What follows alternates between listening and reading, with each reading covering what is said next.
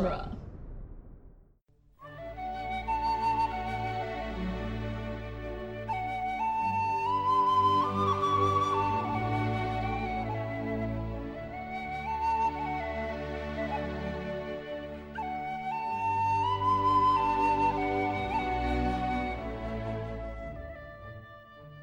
Hello and welcome to Lord of the Rings Minute, the daily podcast where we analyze the movie The Return of the King, one conspiracy at a time. I'm Norman Mitchell. I'm Cassandra Fredrickson. And today we're talking about minute 26, which opens with Smeagol saying, "Nice does they precious," and ends with Smeagol saying, "Never, Smee." No. Never! And he gets cut off. The minute ends. Smee! Nice does they precious. Referring they to don't orcs taste very. Yes. Orcs don't taste very nice, does they precious. Nice does they precious. No, not very nice at all. She wants sweeter meats. Like Hobbit meats. Hobbit meats. I almost said something that would sound very dirty. Oh, well, spare me, I guess. Okay. I'll keep it in my brain. Say it off mic. Okay. Okay. It's about meats. Of course it is. Yeah. Man flesh. Man flesh. Hobbit flesh. Oh, God. So this minute is Sam discovering discovering Hobbit. It's Sam discovering Smeagol and Gollum conspiring to murder them. Yes. And he hits Smeagol in the side of the head with a pot. Well, okay, so on Friday you mentioned, like, mirror tropes. Mm.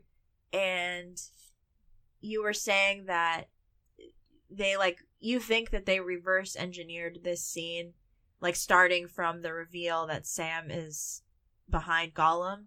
Yeah. Do they say that? Or no, but it's that's just like a thing? It's just like a hunch I get about the structure of the scene and like them wanting to do this sort of way for Sam to discover Gollum. It's just the way that makes the most sense to me, given what happens here. Yeah. Because generally, like when you're kind of when you're thinking about how to put a story together, I don't know if this is like true for you, but like when I'm thinking about stuff, I think about the climactic moments and then reverse engineer things from there. Well, I mean, that's what a beat sheet is, right? Like, right. Your story beats, and then how do you connect the dots? Right. I know people that like to string together like things that they want and then they work forward. But I've always thought about things backwards. Oh. I guess it depends on... I feel like I find more me as a person when I think about how to structure like a D&D campaign. Yeah. It makes more sense to me and makes me feel like I have more internal consistency if I reverse engineer. Yeah. I guess it just depends on what story I'm working on. Like, if I know... Like, a lot of people are just like, know your ending. Because then you can you can both work towards it and work back from it. Yeah. I don't know. I'm kind of like a linear thinker, so I prefer... I don't know. It depends. It depends on what kind of story I'm working on and what kind of mood I'm in and what I'm puzzling over. Mm. But I just get that kind of hunch from this scene in general. Yeah. Because they definitely wanted to do a scene of Sam like finding out more directly. Yeah. I think that's pretty clear from just the way they talk about the arc and like the way things go on in the book. So I think that they may have reverse engineered because they really wanted that moment of like Smeagol's kind of terror upon seeing Sam in the water. I like the ripple transition. Like, he drops the stone in and he's very smug, and then in the reflection you see Sam. Yeah. Because Sam would have had the opportunity while the water was disturbed to creep up behind him. Mm-hmm. With his pot in his hand. Dude, okay, Sam gives Smeagol crap for sneaking, but like, this is the stealthiest Sam has ever been in his life. Yeah, I mean, he didn't really make a lot of noise when he was dropping eaves. But he was But Gandalf caught. found him. He was in the bush. The bushes were shuddering. Yeah. So that, I don't know. This is the stealthiest Sam has ever been, I think. Yeah. You get the drop on Once Gollum. again, he was dropping eaves. Yeah, you get the drop on Gollum.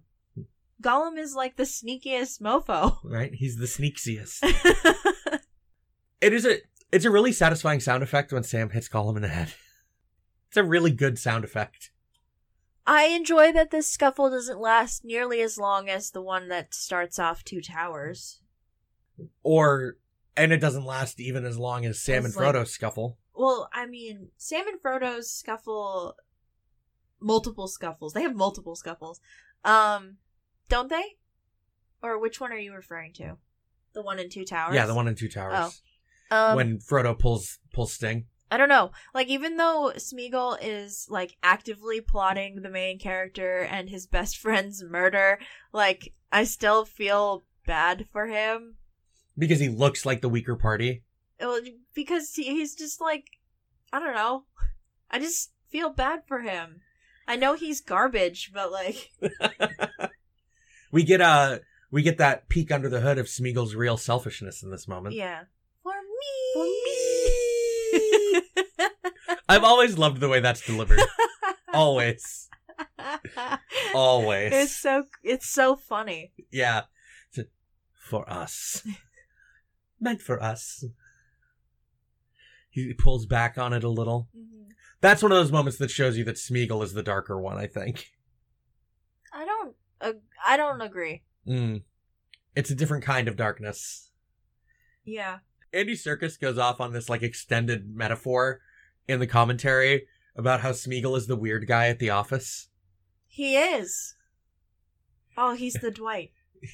And like he does all these terrible things that make you hate him, but then like one day he turns it around, he does something really nice for everyone in the office, and you're like, maybe he's not so bad. And then the next day he goes right back to his same crap. Yeah. He's the Dwight. He's just the worst. Like Andy Serkis talks about this for like 2 minutes, That's 2.5 minutes in the commentary. He just like rants about it. That's so funny. Not drawing from personal experience or anything. Right? Andy. We all have that coworker though. Oh yeah, for sure. For sure. Yeah, I sure did. But I left my last job. You didn't leave because of that guy. It is certainly part of the onus for me leaving. The impetus. Yeah. That's the word I wanted. What does onus mean? I have a computer machine in front of me. Yes, but like when the onus is the responsibility? I think that's what that word means? Yes. Something that is one's duty or responsibility. Boom, got it. SAT words don't fail me. Wow. The SAT is bogus. It's true. It's true. I judged a debate tournament yesterday, and the topic that they were debating was whether or not United States colleges and universities should look at standardized test scores. So I heard a lot of crap about the SATs yesterday. So that was the thing. Interesting. Yeah. It was a good time. But being around high schoolers, man, it's exhausting. Yeet, fam. That's lit. Oof. Big mood, fam. Yeah, Gollum getting hit in the head. Big mood. Big mood. I heard him. He means to kill us. Yeah. Never. Smee. For Smee. Go.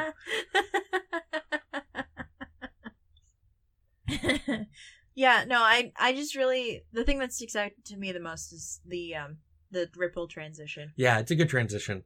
It's the kind of thing I can totally see them having an idea to do and then being like, how do we get there? What are we doing with this? Yeah, I can see that. I guess that makes more sense.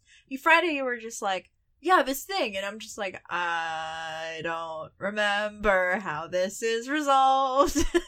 Right? We don't get my favorite small moment in this scene until tomorrow. But yeah, Frodo's just like, Sam, what are you doing? Yeah, we've been over this.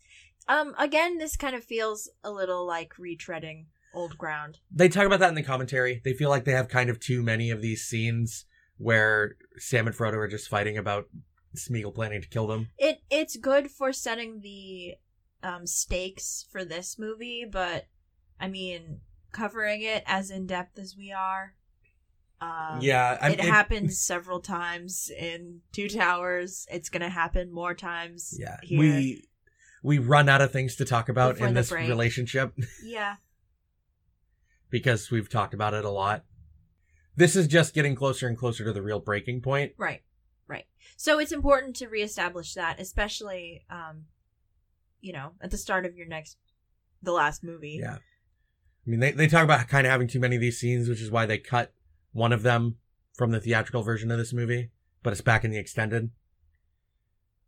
The Lembas one? No, that's in the theatrical. They mention it, like something at the foot of the stairs somewhere. Oh. They have like another conversation about it, and they like trimmed some out. Oh. Yeah, we'll get there. That seems so far away. I know, but it's not really. Yep, it's really not. Well, I don't know. A lot happens with Master Peregrine and Aragorn and everyone else in the meantime. Yeah. So it might be far away. I don't know. I can't remember if it's before or after Denethor eats grossly. Is that your new marker for time? That's like a line in the movie. DEG. Denethor eating grossly. Yes. So, like, the minute right before is, like, 1B, DEG. Right, we just count backwards from there. Yeah. And then it happens, and then it's 0, and then... Yep. That's so funny. It's like how Star Wars, like, the timeline is about the Battle of Yavin 4. Which makes no sense. It just is. There's been so many Death Stars. Just blow all 3 of them up. So many. There've been 2. There's a super mega ultra Death Star in the new one. Yeah, but that's not called the Death Star. What is it called? Star Killer Base. Oh. Whatever. Death Star, Star Killer. Yeah. But that's Smeagol, Star Killer. Gollum.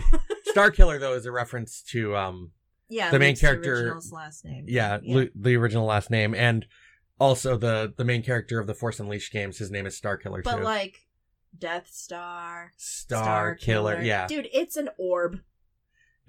It is a star destroying orb, but it's not a star destroyer. Correct. Those are triangular. And really cool. Yeah. Yeah, this is just blow all 3 of them up, man. Blow it all up. Yeah, 4. There's another star. There's another Death Star in the original trilogy. Yep. It sure is. Oh my god. George Lucas. Stop. He has stopped. He's retired with his $1 billion. Right. I sold my kids to Disney for $1 billion. All right, George, slow down. So you could be a cowboy on your ranch or whatever. Yeah, just go hang out. But yeah, this is because we've talked about this triangle of drama so much, there's not a whole lot more to talk about here. Not right now. I mean, going forward, yeah. There's a couple of little moments that I'm pretty sure they're both in next minute to kind of talk about, but this minute is just like the beginning of a little scuffle, and then Smeagol scrambling away. Never Smee. You have never Smee. Captain Hook, probably. You'll always remember today as the day you almost caught Smeagol. Captain Jack Smeagol. Oh my gosh. He's got the beard and the hat. Smeagol. It's got to be the worst hobbit I've ever seen. No, the worst hobbit I've ever heard of. But you have heard of me. He's the best hobbit I've ever seen. Yep, no, that's it. I forget what I was... Oh, yeah, no, it's just like... We see Smeagol's tricky side, both with Frodo and Gollum. Mm-hmm. Sam is super aggro, and he's got his pan. I like that they set up his pan, at the very beginning of this scene. Yeah, it's right next to him when he's sleeping. Yeah. He's like, what? Danger. He doesn't pull a sword. Danger, Sam Gamgee, danger. just flailing your arms. But yeah, no, most of the same old stuff. Yep. It's a tale as old as time. Song as old as rhyme. Beauty and the Smee. Yes.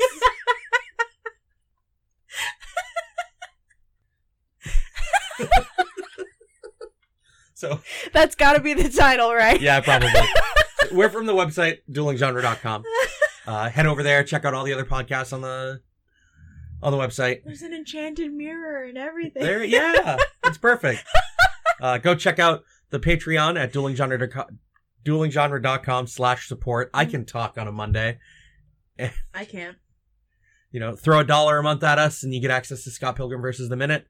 And then it goes up from there, access to more things, weekend editions, other reviews from people. Mm-hmm. It's a good time. It's a lot of value for your hard-earned cash. And it keeps the lights on. Yep. For our site. So if you enjoy listening to our content or any of the Dueling Genre podcasts, please consider it. Please and thanks. We'll be back tomorrow to talk more about Smee. I thought it was Gull. Gull. Yeah. Never Smee. Always Gull. Bye. Bye.